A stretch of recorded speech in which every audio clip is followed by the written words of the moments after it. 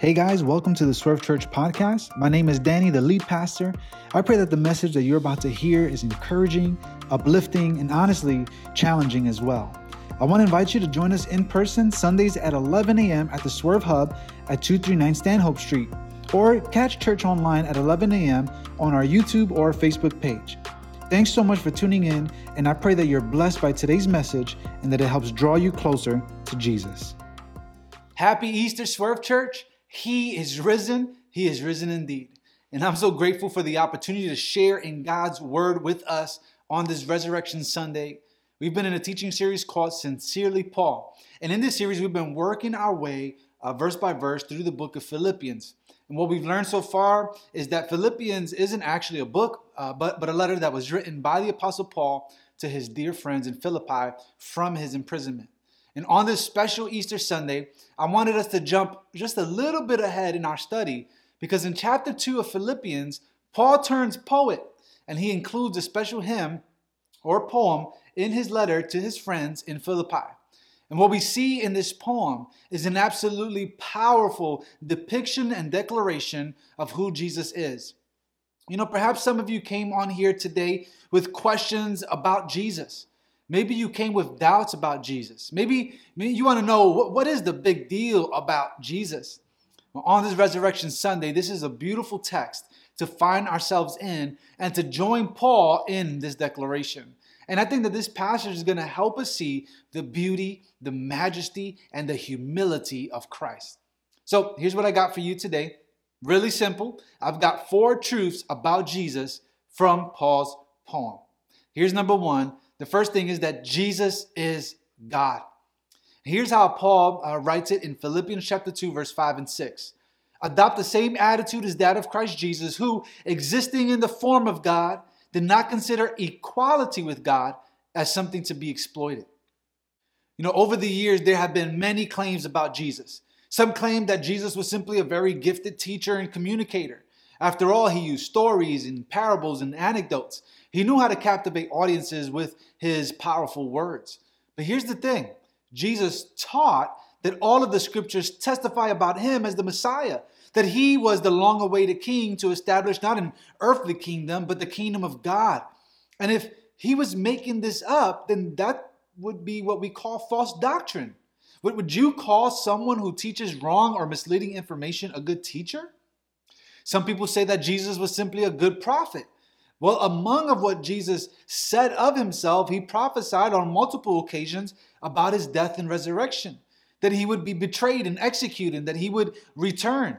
He said that in 3 days he would rebuild the temple. And he was talking about not a temple that was built by human hands, rather a greater temple where God would dwell with his people everywhere and at all times.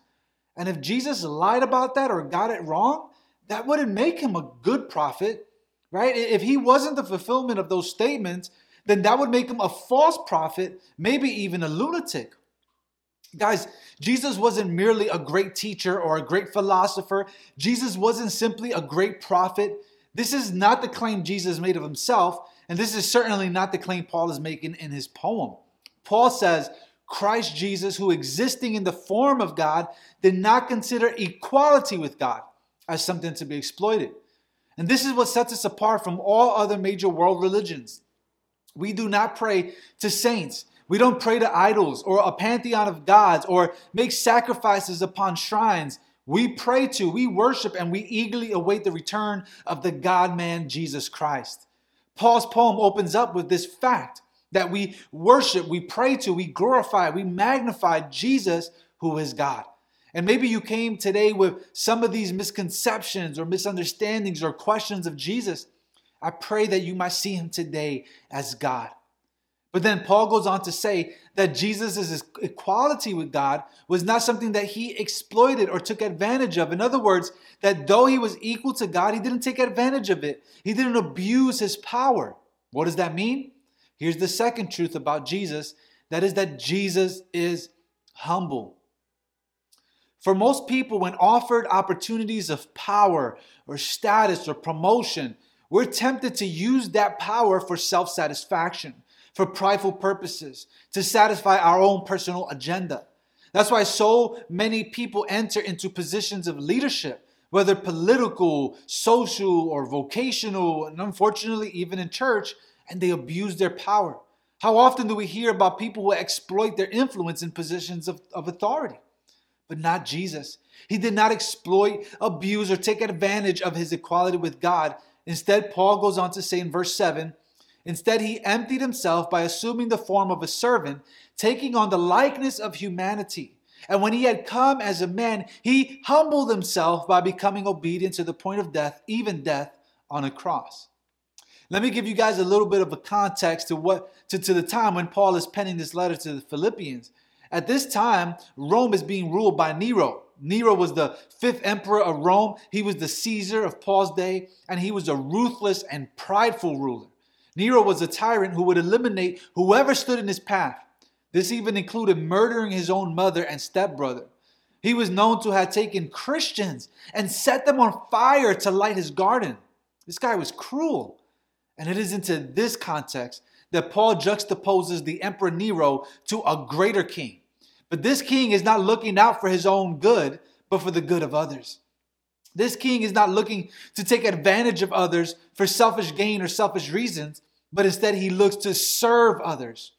Look at the entirety of Jesus' ministry in the Gospels, and what you will see is that he was completely selfless. He always considered the need of others before self. And in no other world religion do we see a God so madly in love with his creation that he would enter into his own creation. And this is what we see in Jesus. Jesus' humility is simply unmatched. And then to not only enter his own creation, but to be mocked and rejected and ridiculed and brutally attacked and murdered by his own creation. But Paul says that Jesus humbled himself by becoming obedient to death, even death on a cross. This is what we remember on Good Friday, that Jesus humbled himself, that he willingly endured the cross. That horrific punishment, the lashes on his body, the crown of thorns impaled into his skull, the nail-pierced hands and feet, and the pain and punishment should have been ours. We rightly deserve the wrath of God, for our sin and waywardness. We merit the full extent of God's punishment, but in humility, Jesus steps in and absorbs the wrath of God for us. And in a world that is so succumbed by pride, that lives for glorification of self, which motives always skew towards self-interest, Jesus instead is humble. And it is because of Christ's humility that we can be forgiven of our sin. Because Jesus bared my cross, he lay in my grave. Because of him, my sins are released off of me. But here's the thing, Jesus is humble, but he is no pushover. The Easter narrative does not end with the funeral. No, it begins with an execution, but it ends with the resurrection. And this is the third truth in Paul's song, that Jesus is alive.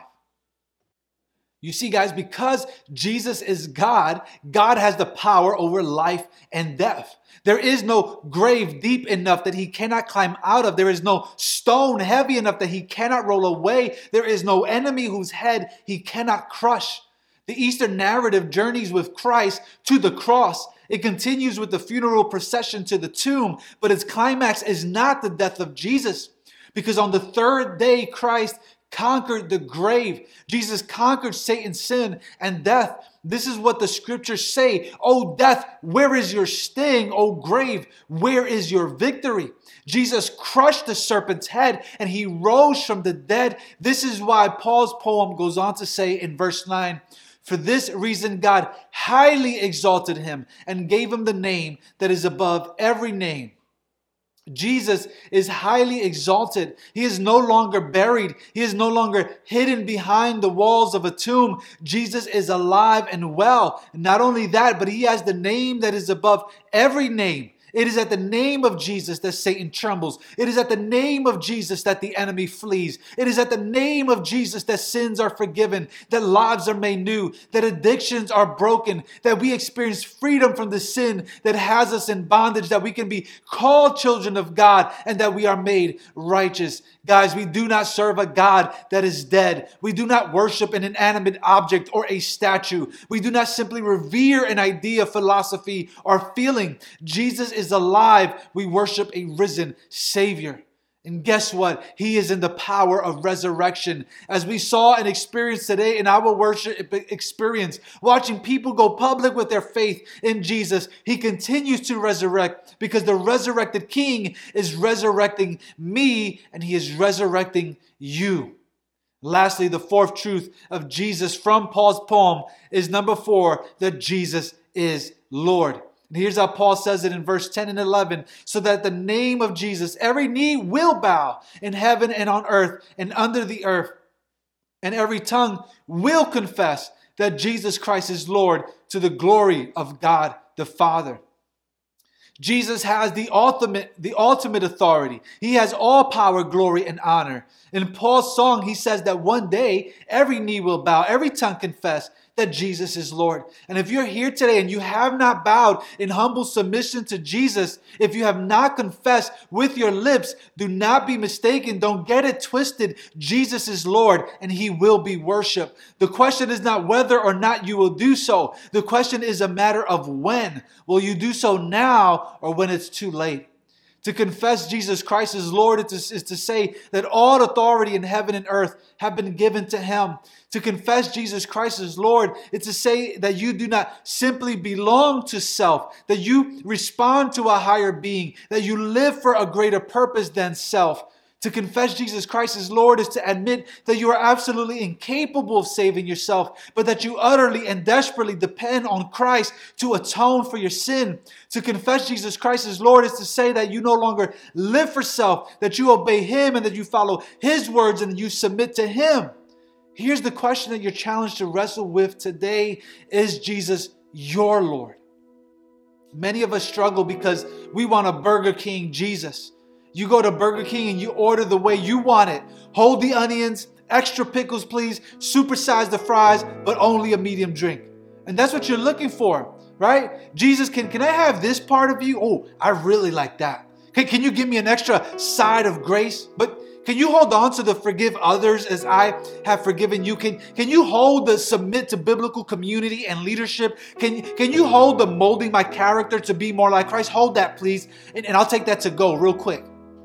Many of us want a customizable Jesus that fits our preferences, our cultural understanding, our likes, our predispositions. But if Jesus is Lord, that means that you are not.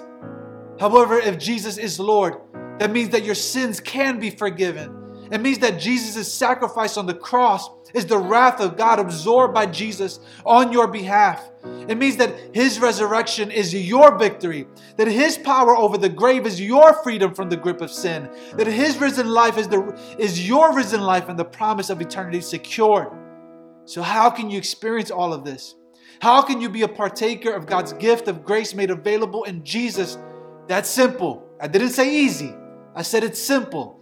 It's by putting your faith in Jesus. It's confessing Jesus Christ is Lord.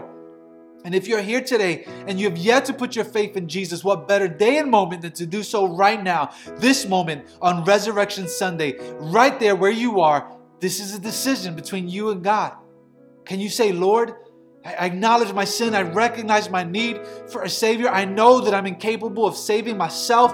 I need you, a humble King and Savior. I give you my heart. I give you my life. I give you my sin. I give you all of me. I surrender it all to you. And if you can say that prayer, let me tell you that God is mighty to save. And God perhaps has brought you right here to this place at this time, at this moment, for this right here. Accept God's gift of grace made available through Jesus right now. And so, God, I pray for those that are on the fence. Lord, I pray that you would help them to see Jesus as God. Thank you for the example of humility that we see in Christ. And we praise God that Jesus is alive. Would you bring dry bones and dead bones to life today? Jesus, you are Lord. We believe it. We proclaim it. The risen Savior continues to resurrect lives here and now. In Jesus' name we pray. Amen and amen. Guys, I truly pray and hope that you were challenged and encouraged by today's message. I want to take a second to invite you to join us in person. We're gathering this Sunday at 11 a.m. at the Swerve Hub, 239 Stanhope Street, right here in Bushwick, Brooklyn. And come on over, join us, come to the Swerve Hub. Let's worship together. Let's get together. Let's worship God together. Let's learn and grow together. Let's fellowship together. Why don't you come on out and join us in person this Sunday?